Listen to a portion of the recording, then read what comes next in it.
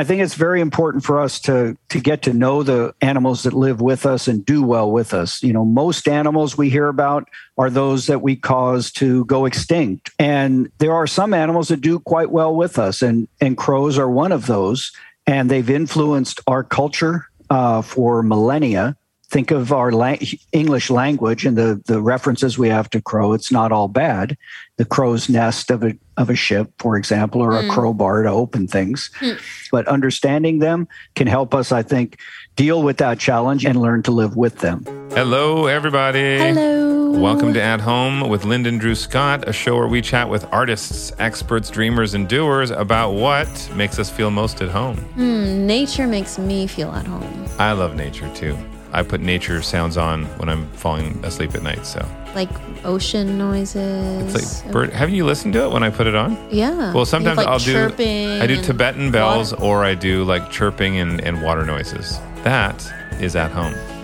And so is this. Yeah, it feels like home. All right, I got to be honest with everybody. I really have no idea why I'm here because Linda will not tell us who our guest is. It's a surprise guest. Drew keeps trying to get stuff want out hints. of me. I just want a little hint. Hints. Like, I'm like, do I know the person? Is it something I'm expecting? Is it something I'm be mad about? But anyway, she wants to give a little intro. Are you nervous? Like, who do you think it is? I'm not nervous. I just, me, sometimes I like to know what's coming, but in reality, it's you fine. like to improv. I do like to improv, but I also like knowledge. But what do you think it is? Or, like, what do you think the topic is? Therapy? It's a form of therapy. A form of therapy. It could be therapeutic. Okay. Like something that I need? Like you're like, Drew needs this. Maybe. Okay. Well, Linda is telling me that I do have to leave the room while she gives the introduction to our guest. Yeah, because I want it to be a surprise when we hop on the Zoom. All right. Okay. Actually, go. How'd you know I was still here? She's actually making me sit in another room, so we're actually in different rooms. All right, I'm going to unplug and I'm going to turn off my volume, so go for it. All right. Okay, everybody. You all know Drew's battle with the crows. It has been going on for like 2 years, and it's only getting worse. I think we've tried everything. They've been tearing up our lawns, all the crows. And I don't like them tearing up the lawns, but I find so much entertainment whenever Drew runs out there and like chases after them like a crazy person. I'm sure the crows look at him and laugh. I think they do laugh. They're like, go, go, go. Anyway, so we found our guest today who is the perfect fit. This is just what Drew needs. His name is John Marzluff, and he is professor of wildlife science at the University of Washington. And he focuses on the intriguing behavior of crows, ravens, and jays. He has written 6 books and edited several others and has authored over 140 scientific papers on the various aspects of bird behavior and wildlife management. I say we get into it and surprise Drew. Hey, I'm back. Is it time to come back yet or not yet? Did you hear any of that? No. You didn't actually. No, I didn't actually. Okay. Well, this is John Marzluff.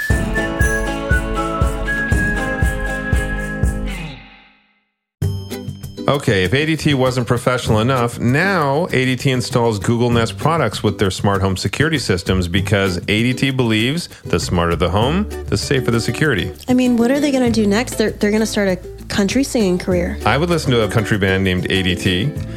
Also, I like to know what's happening at our front door from virtually anywhere with my Google Nest doorbell. Just saying. Your Google Nest doorbell? I said our.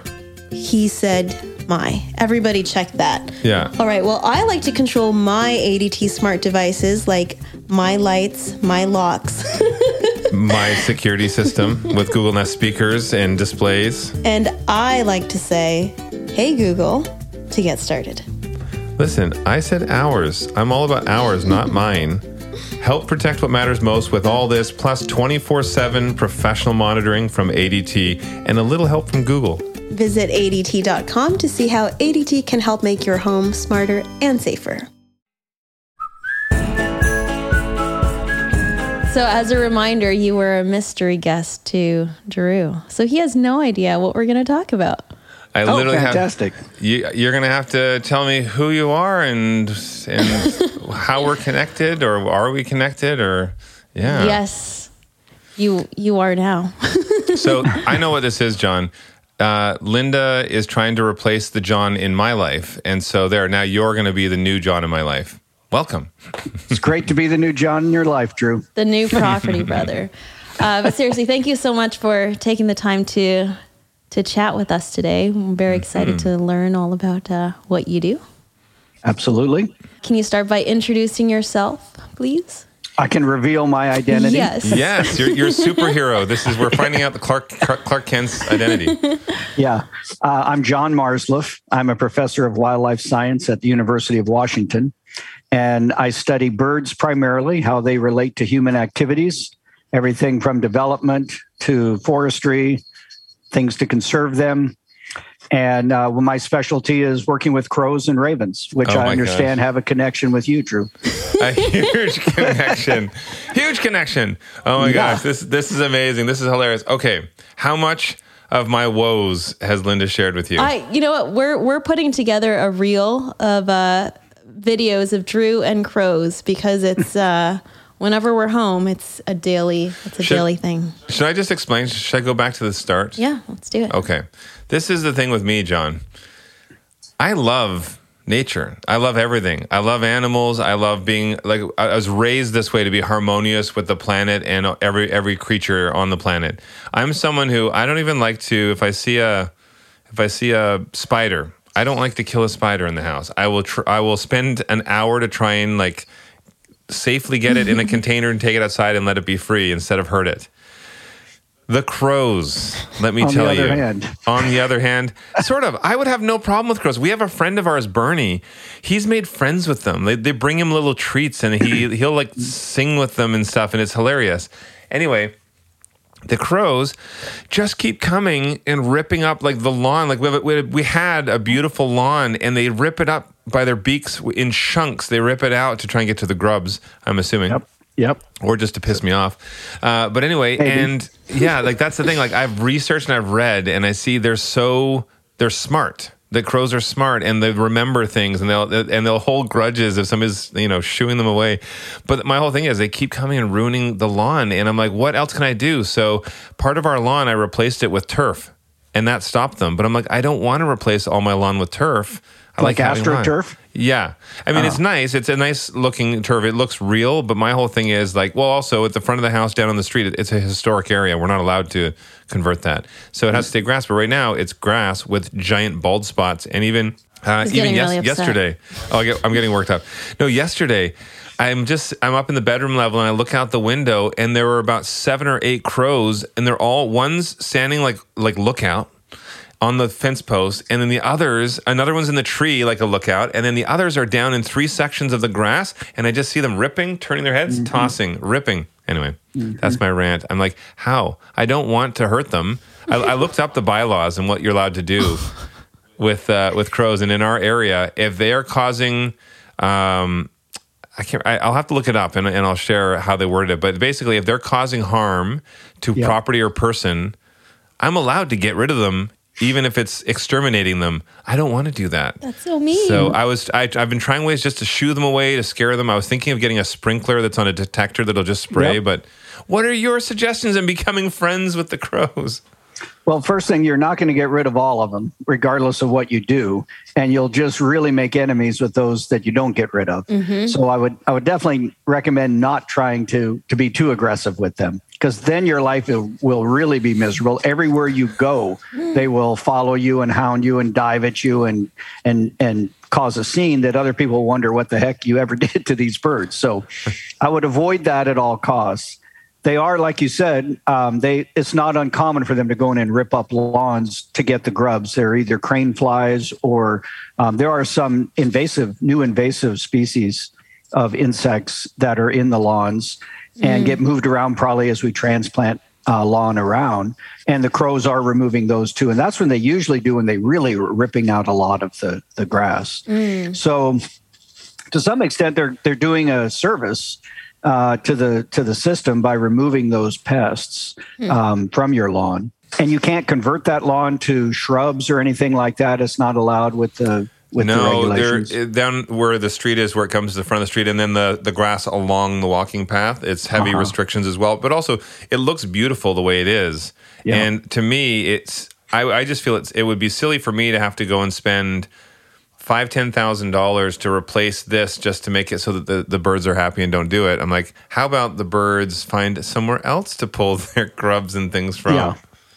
So I like the sprinkler idea. That's a good suggestion. And on a somewhat of a motion detector, you might end up spraying somebody walking along the path. But that's what Linda said. But the crows don't like to get sprayed with water, and they will definitely avoid that if it's automatic when they're there and you get them every time. The problem with these birds is that if you're not there all the time shooing them away, they get in there, they're successful, and that'll keep them coming back. The issue for me is, I know it's like training. It is training, but they come right as the sun's coming up before, usually before we're up or I'm already at work or something like that. And they just come in and out. And literally, I've looked back at our cameras and within 3 or 4 minutes, they basically will rip up a 5x6 section of the grass. Like it's all all patchy looking now. But I tried the owls. So actually, first off, I tried the sonar or whatever it is, the sound and light thing, and that wasn't really doing it. And then I tried the owls with the bobbly weird heads and the creepy eyes, and that worked. But then you have to keep moving them around. We had to keep moving them around, otherwise they were realizing they're fake. But then I think even though we do move them around now, they know they're fake. And so literally yesterday they went and they ripped up all of the grass, all right around where the owl was standing. Jerks. Yeah. Here's another idea, and it could be fun to video it as well. If you get some black feathers, so you can get a black feather boa, especially now around Halloween. At least down in the U.S., you can get things like this pretty easily at a costume store. And if you at night, don't do it when they can see you, or again they will hold it against you, but shred that boa so there's a cloud of feathers on the ground. Okay, when they come in the morning, they see all these black feathers. And maybe you can even find with Halloween decorations now, it's not uncommon to find a raven or a crow dummy. I have one. Okay. Oh. I have and it looks exactly real. It's like it's probably some sort of real feathers. So this is what's happened. I've put that out. They freak out. They go crazy. It's like they're like, "Hey, they got Bob," and they all yell at each other, and then they all come over and they're circling, and they're figuring out what's going on. I had one. Our friend was staying with us, and I had her take it out, and I forgot to tell her, make sure they don't see you. And she was already out there, and she's FaceTime with me. I'm like, "Oh, make sure to put it down when they don't see you." And she's like, "Wait, they're in the trees. They see me." And she looked up and she put it down, and within 10 seconds, she got a video. She ran in the front door and slammed the door, and they were circling around like crazy and cawing. It sounded like something out of a horror movie. Yeah. Yeah. So that's an alarm response. It's telling others in the area this is a dangerous place. But if you did that with the bird laying down, like it's dead, not like it's standing up, perched, dead with feathers around it, and that response should keep them out of that area for a while. I guess what I need to do is do it again. I've never done the feather thing, the loose feather thing. What do you think, Linda? They're definitely on to us. And we know how smart they are. And before we get into more about how humans and wildlife can and should coexist, John, we'd love to hear more about your work and how you got into it. Sure. Well, somewhat got into it the same way you guys got interested in them. You see them doing strange things. In our case, we were monitoring their nesting and behavioral activities just to learn more about them and to see how they might play a role in preying upon one of our endangered species here, another bird called the marbled murrelet, a little seabird that nests in the forest. And crows and ravens and jays are all in the same family. They are predators on those birds. So we were funded to understand the extent to which they were a real issue for the murrelet or not. And as we did that, and back on campus, this was out on the Olympic Peninsula. We're back on campus in Seattle. We still have the birds around, and we start observing them, and we think they're paying attention to us. and avoiding us, not being aggressive, not doing any damage as you saw, but still doing things that we didn't expect, like seeming to hide their nest and go to a different place when we were looking for their nest to study them. So we thought, well, we'll do an experiment and see how much they really recognize us. And we did that by wearing masks so that the same face could be on many different people. So we have a caveman mask that we wore that we caught a few birds with.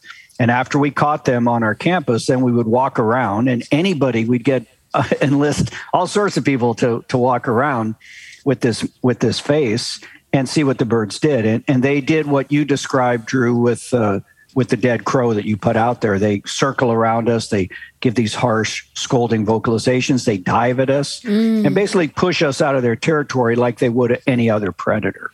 Oh, interesting. The interesting thing is that most of the birds that were doing that were not the ones we captured. They were other ones that might have seen it. So maybe those that are circling around, the feathers or whatever on the ground. Because when we catch a bird, we catch it in a net. It's trapped on the ground. We don't harm it.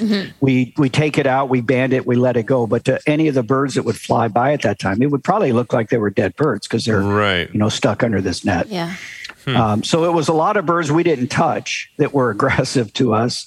And that was 15 years ago. And still to this day, when I wear that mask on campus, I get attacked and scolded by crows. I thought crows usually like a 5 to 7 years and ravens maybe a little longer, or what is it? Actually, crows live longer than ravens. It's surprising, even though they're smaller. They're not in such dangerous situations being in the city, I think, for the most part. But anyway, the typical lifespan would be 5 to 7 years. But we have some birds. One of our birds from 15 years ago is still alive. But most of the birds that, again, are scolding us now, over a decade later, are not birds that were probably even born when we did our first capture. And the caveman has done nothing bad since then except walk around like once a year. And so these birds have learned by observing others scold. It isn't like they go back and say, hey, there's this dangerous guy, stay away from him. But when a bird sees him who's had an experience with others that were scolding that person, they all start scolding. And evidently at that time, they seal it in their brain that this is a bad guy. And anytime you see this guy, scold him. And then all the new birds from the year hear the scolding, come over and see it and learn. When you were doing those tests, did you ever wear that same mask all at the same time? Just curious if they would be smart enough to understand, like, hold on a second, there's something weird. That should only be one person, but now I see 10 of them. Oh, no, we never did that. We have a lot of different masks that we've tested since that time. And but we've never had two of the same people with the same face. Now I think, a twin, for example, could do that. That'd be an interesting experiment. Yeah, there we go. Jonathan and I will do that with our crows out front. Yeah. So I tried one other thing, which I picked up like a laser pointer.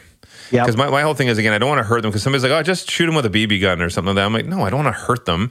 But I thought, so I was researching and I didn't see, I thought for me, if you were to go like this in somebody's eye, that's really annoying and sort of jarring. So I thought if I was to do that with a laser pointer, that it might like confuse them. They don't know what it is and they will leave. And so I got a laser pointer and I've done that. And it does seem to confuse them and they go away. But my thought, I mean, at the end of the day, I'm curious when you see people who kind of befriend them or they become used to it, but is there a way that is not like shooing them, but creating a harmony with them where you can be like, okay, they respect my space now, and this is my space, and you have your space, but they're not going to come and rip it up because they don't know that they're doing something wrong. For them, it's just a nature thing. But then, like, they were here first. Were they? I was here first. Were you? They're younger than me. I'm the old guy. But they don't know it's your place either, along the same lines. It's their place. It's probably a territorial pair that's raised kids there for a decade or so and will continue. New pairs will come in there. So this is just crow habitat to them. And it's a great feeding spot. So harmony in that respect would be more your toleration of what they're doing, which I understand isn't a good answer for you, but that's the way to harmonize with them. You can point out to them that it's a scary, dangerous place, like we've talked about. And the laser, it's an interesting thing. There are lasers being developed to scare ravens and crows and blackbirds out of agricultural settings where they're predators on almonds, for example, big cash crop. And these are industrial scale lasers that they use, and they can fire from a long ways away. And they're starting to come up with ways for them to detect when the bird's there, much like your motion sensitive sprinkler. It's this full court. You've got to be there all the time and hit them with a sprinkler sometimes, hit them with a dead crow other times, hit them with a laser at other times. But once they get a foothold in there, it's a good deal for them. It's a great resource of food, and they're loath to give it up. Linda gets huge pleasure out of seeing my anxiety here with how I deal with it. Like even yesterday, I was like, oh, I got to go. And she's like, what? And she was just sitting working. She wasn't going to get up. And she's, there are crows on the front lawn. Boom. She's out of her seat, grabbing her camera and trying to follow me. Has the grass started to grow back at all, any of these places? Several times, because this has been happening for the last couple of years. So several times we've, reseeded, or some areas, we've put more sod down. So we've had to redo it several times. And it's just because they don't just trim the grass. They literally pull out the roots. So it's not going to just grow back that same way. So there's your harmony. Just keep replanting grass. It gives you something to do in the, in the off season there. So terrible advice, John. Terrible advice. They habituate to anything that really isn't super dangerous to them. So I would try to emulate that danger as closely as you can. And if you ever find a dead crow on the road somewhere, you could take it and throw it in the lawn again when they don't see you do that. But otherwise, your dummy crow and feathers is a great substitute. I'll leave Linda to touch the real dead crow. Yeah. I'm going to leave that where it is. Can you impart some cool facts about crows? I think, of course, once we get to know things as we do empathy people, will grow. Exactly, your empathy and compassion for them will grow because you understand them better. Mm-hmm. Well, I hope that is the case. That's something, one of the main reasons we try to understand these birds better. But so some of the neat things about them, one, their vocalizations are incredibly complex. They have many different calls that mean everything from danger to food to contact with their lifelong mates. They have individual voices like ours. So they recognize one another by the intonation of their voice and respond appropriately. They use the same calls that mean very different things depending on the setting that they're giving them in. So a caw is not just a caw. It's a lot of information, and it depends on who's saying it, where they're saying it, when they're saying it, in terms of what it means to the birds listening. So trying to understand all their vocabulary is quite a challenge because of that complexity.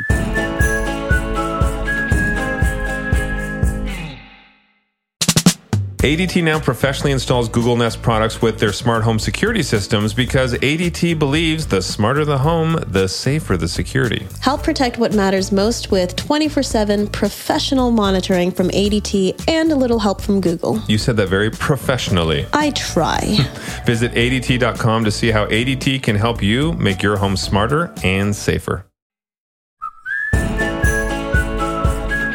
I've noticed it's like sometimes they'll sit on the power line out back, and one will sit there, and like there's something they all love in the house behind us, because they'll come every other day and they'll sit on the line, and then they'll sort of like dive bomb down from the line and do something, and then they'll end up back up there again, and they just do that over and over. But one will stand there and he like leans forward off the power line and like, ha ha, ha ha. So I'm assuming that's probably him being like, hey everybody, it's ready, delicious time down here, or something.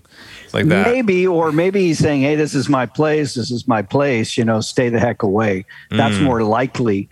Some of their vocalizations are attractive to others to come in, but as with most wild animals, they're not keen on sharing some rich resource with others unless it's to their advantage. So in the case of, having several birds picking at the lawn, some of which are not on the ground, they're up in the tree or the fence, that's kind of a loose cooperation. It's beneficial to the birds to allow those others to come in and share the food, even though that means less food for them because they get some protection out of it. Oh, I see. I think that's a good way to think about what these birds are doing. They're selfish for the most part, but if it benefits them to have others around, they'll do that. And one of the coolest ways they do that is every night when they go to roost and they spend the night together with thousands of birds, thousands of other crows in a fairly secluded place, usually trees in the city somewhere, in a park, something like that.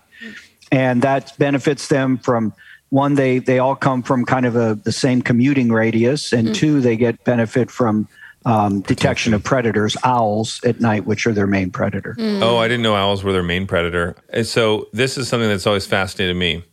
When you think of someone who's a real jerk, and you think of a group of jerks, what are you going to call them? A murder. Like, seriously, could they not, like, if they wanted to make crows, like, feel friendlier to everybody, could they not just call them, like, a pleasantry or something nice? Peasantry. Yeah, but no, they call them a murder. That just means they're out for no good. Yeah.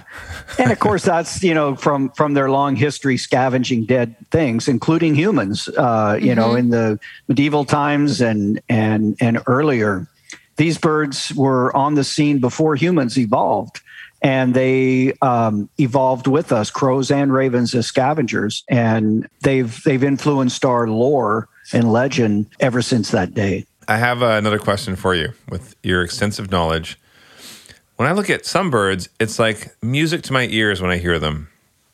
Then I hear magpies or crows or ravens, and I'm like, that is not the thing that I want to have lull me to sleep at night. Or well, mind you, at nighttime they're pretty quiet because they're already in bed, but in the morning, they're making the noise, ha! Right outside my window. I'm like, what's your opinion on their language? Is beautiful, that it's diverse and unique to every crow, but it's not that beautiful sound of a songbird. Well, technically they are a songbird. So, Really? and I know that's just hard to wrap your head around. They would not make it on The Voice. They would be canceled.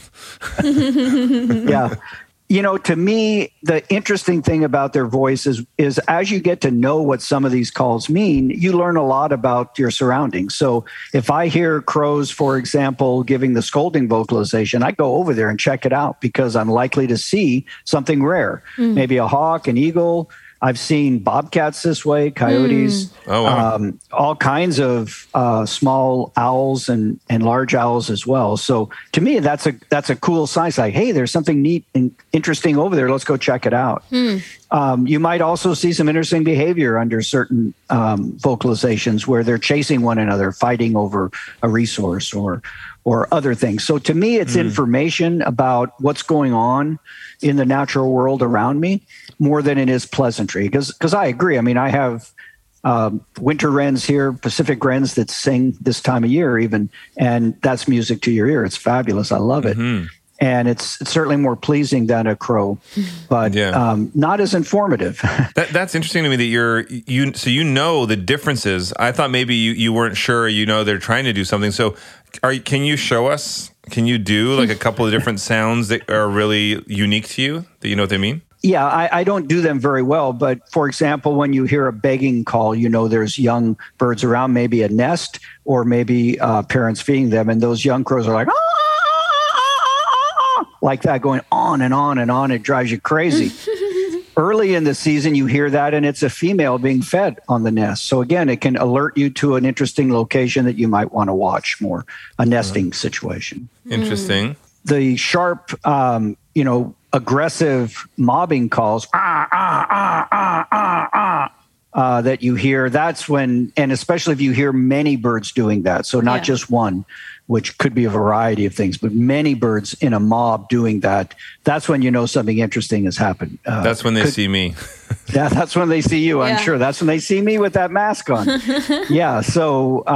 But that's also when they see an owl or a predation event that's happened. Maybe one of the crows has been killed by a predator. And when they give their regular cawing, and that sort of thing, it means so many different things depending on the situation. That usually it's something to do with, this is mine, stay away, or hey, where are you? If it's communication between a family. If they're tweeting one another. Yeah. By the way, I'm not the only one who has been trying to shoo them away. Linda, you can tell about when you hide behind the window or door. Yeah, because I don't want them to see my face. So I looked on YouTube and I've looked for predator like sound effects, and I just put the phone out the window and I play it, and they're alert I don't think it's ever scared them away. No, they're alert and they're like, oh, somebody's trying to fool us over They're here. probably like, what an idiot, that human. Yeah. I mean, we've done experiments with them. We've done brain imaging of them to see what part of their brain is activated by different sights and sounds. And boy, I tell you, playing them the scolding calls of those birds, that's pretty upsetting to them, but nothing is as bad as an actual taxidermy mount of a predator.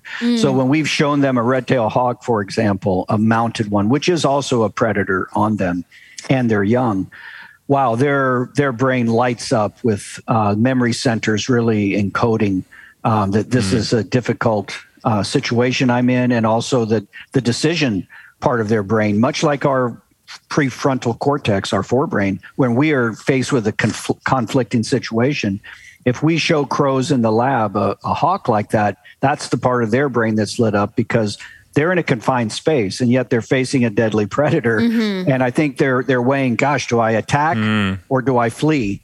And in the wild, I'm sure birds are making that same decision. Some flee from that, others come in and mob it. Have you befriended a crow before? We have, incidentally, more than not, but we've studied people that befriend them quite a lot, like your neighbor, it sounds like, Drew. But people that feed in a regular routine, oftentimes they'll drop peanuts around here or some cat food, some kind of a little kibble.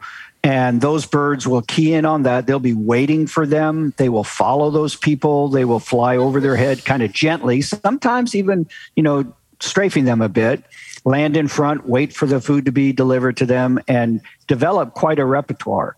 And we've had people that every morning get up and make bacon and eggs for the crows that they go and walk with and feed them that. And they develop quite pet-like relationships where the bird will sit right next to them, sometimes even eat out of their hand. So that would be the other option. Drew. No. This is the problem with that is you look at, that's like people who buy their friends. They're always buying them the drinks or whatever it is. You're buying their affection. I can't see me letting the crows eat out of my hand just because they're probably still going to eat out of my lawn too. That's the thing. They're still going to use that resource, especially, because it's high protein, high fat, and it's hard to beat a good juicy insect from a crow's perspective. So. Linda's had a grub. Why don't you tell how delicious that was, I don't right? want to think about it. We were in the rainforest in the Amazon and we were fed grubs and it tasted like chicken actually. Is there anything else before we wrap up, John? Is there anything else you think is important for me to know to change my opinion or my frustrations about crows? Well, I would say that, these birds are using their environment much as you do. They are farming certain areas for food. They've got a big area that they depend upon to live and to reproduce. And, as Linda said, they were here before you, maybe not this same crow, but there were crows as soon as we started to develop the land. And whether that was through farming or settlement, crows were there with us. Right. And so they have a stake to the property. And I think, if you have to sacrifice a little bit of lawn to have the enjoyment of seeing this family, a mated male and female that are going to be there for their lives and raise kids in that situation, you can have a lot of fun watching them, enjoying their antics. Maybe you'd see them sunbathing in your lawn area or anting. They do all kinds of great things like that. Oh, I've looked up videos. I've seen like that thing that they do, like the sunbathing with their wings up. It's kind of hilarious to see. Yeah. Yeah. So, you'll miss that if you just keep chasing them out. We can go to another neighborhood, Linda, and watch them do that. We'll go over to Bernie's neighborhood and watch. They'll probably follow us over there. They know our faces now. We do laugh if we are way over, like a few blocks away, and we see them. We're like, we know that they know who we are. Oh, sure. Maybe what the best situation is, give them some space, but not all. And so really draw the line where you're going to harass them and where you're not. And the combination of a sprinkler, but give them some space where they can feed so they don't just keep trying to get back into where you're trying to keep them out of a too large of an area, and you can't do it all the time. That sounds fair. Yeah. To wrap up, can you summarize why it's important for us to understand these species, or the species, and why it's important to preserve them? I think it's very important for us to get to know the animals that live with us and do well with us. Most animals we hear about are those that we cause to go extinct, or at least to become very rare, or live in faraway places, not around our houses. And there are some animals that do quite well with us, and crows are one of those. And they've influenced our culture for millennia. Think of our English language and the references we have to crow. It's not all bad. The crow's nest of a ship, for example, or a crowbar to open things. So they've influenced us, and will continue to influence us in positive and negative ways. I mean, it's a challenge living with wildlife, but understanding them can help us, I think, deal with that challenge either effectively or to accept it and learn to live with them. It's really hard for me to really get at them because they're just doing what they naturally do, and they're this is a part of their land as well.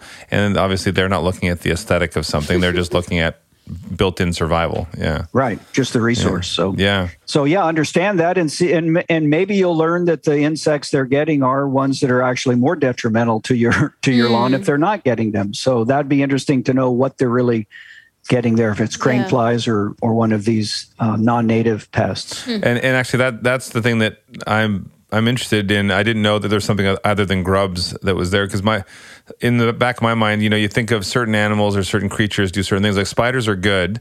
For example, a spider on our farm stand is a good thing because it's keeping the other bugs away. Whereas some people will just go and kill off the spiders. I'm like, well, no, they're doing their job. In my mind, I was thinking, crows don't have a job. Their job is to annoy me, and their job's to, they eat garbage and dead things, but what's their job? But it sounds like they do have a more of a part of a job in the cycle of what we're doing here than I thought. So absolutely. So we like to end every conversation with a speed round. So if you're ready, Lindy, you can start. All right.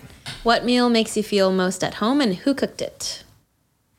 I guess it would probably be fried chicken. Makes me feel at home, and my mother used to cook it. Is there some sort of irony that's sort of a bird? And never mind.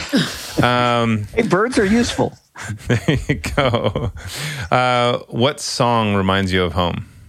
Well, I mean, kind of Dust in the Wind does, just because I grew up in Kansas. Nice. Name 3 things on your bedside table. I've got a couple of books there, a lamp, and an alarm clock. All right. What is a great sort of life learning moment that you can remember? Well, this will resonate with your fear of some aspects of the natural world, but I for some reason remember very clearly my brothers. I have 2 older brothers. When we lived in South Carolina, they had procured 2 large rattlesnakes somehow. I think somebody had killed them and given to them, and they hung them from the chin-up bar in the back of our yard. And they hung all the way from that bar down to the ground, as far as I can remember. Gosh. And since that day, I've not been a real fan of snakes. Oh my goodness. I would never do chin-ups. Maybe that's why I can't. Yeah. Lastly, what is a memorable growth moment? Well, probably one of the most memorable was after... In my schooling, you go through a doctoral phase and then a postdoctoral phase. And after doing that, my wife and I moved from Maine to Idaho, and I had a new job there. And about a week into that job, the owners of the company, it was a consulting firm, came and informed me that they were going to fire the boss the next day and I was going to take over. And so that was a really rapid period of growth, trying to figure out, okay, what do we do now? Oh, wow. So you're the leader. Oh, wow. Jump right in. Yep. Well, I appreciate your time. Thank you so much for joining us, John. Thank you so much.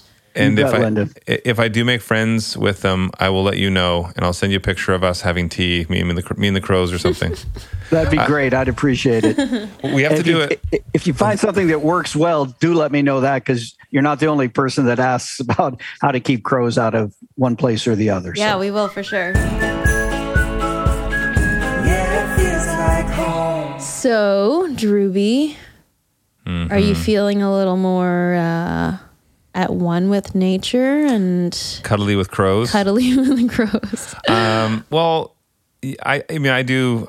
I'm sort of in the same boat that I don't want them ripping up the lawn, but that's, as you know, you see me getting so frustrated, but how frustrated can I get when they're just doing what they're naturally born to do? It's like when you do the things that you do, I can't like always get frustrated because that's just you. It's just me. You're not talking about like farting in bed, are you? Exactly what I was I would never do that. to. I never do that. But anyway, no, I think it is interesting to hear his perspective, and also the fact that they are a useful part of the cycle, and this is their stomping grounds as well. And so it's and that they're doing some useful things too. I didn't know that there were other things aside from grubs that they could be pulling out of the lawn that can help us. So I thought it was funny that you're just like, well, they're not useful to society, so no, and I wasn't saying that as a way like, so let's exterminate them all. And I'm not saying I want them extinct or something like that. I just don't want them in our area. But anyway, crows, I love you. If that will make you go away and stop ripping up our lawn. They're probably watching and listening right now. What do you guys think? Do you have issues with some sort of wild animals? The squirrels are just as bad, actually. I'll point out. Cute. They're so cute, but they dig holes and everything to try and hide nuts. It's funny, though. Literally, we'll find peanuts, like full peanuts. It's a neighbor. There is a neighbor giving them peanuts because there's no peanut tree in the neighborhood. And then walnuts as well. And then they come over here and they're hiding them in our plants and our pots. And we've seen the crows and the squirrels work together. Yeah. That was amazing. Weird and cool. I think I might have a picture or a video of it, but literally, Jonathan sent one. The squirrels and the crows were literally a foot from each other, digging up the front lawn and pulling up the front lawn to hide nuts and eat grubs. Anyway. Well, they're a team. Yeah, let us know what you guys have had frustrations with, but I'm sure there are other animals that are actually more menacing. Or if you have any suggestions for ways to, I don't know, alleviate the tension. Or maybe you already are friends with the animals in your neighborhood. So let us know about that. Or if you are a crow, let us know. They are smart. They probably do listen to this podcast because you have to be smart to listen to At Home. Well, thanks for joining, everyone. Thank you to John Marzluff. And be sure to check out his latest book, In Search of Meadowlarks, Birds, Farms, and Food in Harmony with the Land. We'll post the link in the show notes. Yeah. And a huge thank you to our homies, Brandon Angelino, Annalie Bell, Hannah Fan, Courtney Iwanis, Wes Friend, Chris Cobain, Jessica Bryant Harvey, and Nicole Schechter. Our theme music for At Home is by Victoria Shaw and Chad Carlson. And music is composed and produced by Rick Russo. Thank you so much for listening. And if you do enjoy our podcast, be sure to subscribe and rate us. Always rate us. We love you rating and commenting. Yeah, we actually like your feedback. And to you, thank you. Thank you. Love you. Love you. Yeah, it feels like home. Dun, dun, dun, dun. ADT now professionally installs Google Nest products with their smart home security systems because ADT is awesome and believes that the smarter the home, the safer the security. I can't wait to see what they do next. They're going to put Google Nest doorbells on the moon. Actually, I'd like to know what's happening at our front door from virtually anywhere with our Google Nest doorbell. I do love how when we're out at dinner, we can see exactly what's going on at the front door. And we can control our ADT smart devices like lights, locks, the security system with Google Nest speakers and displays. All you have to say is, "Hey, Google," to get started. Well, I think it's great for people to help protect what matters most with all of this. Plus, 24/7 professional monitoring from ADT and a little help from Google. Visit ADT.com to see how ADT can help make your home smarter and safer. Hey, Google.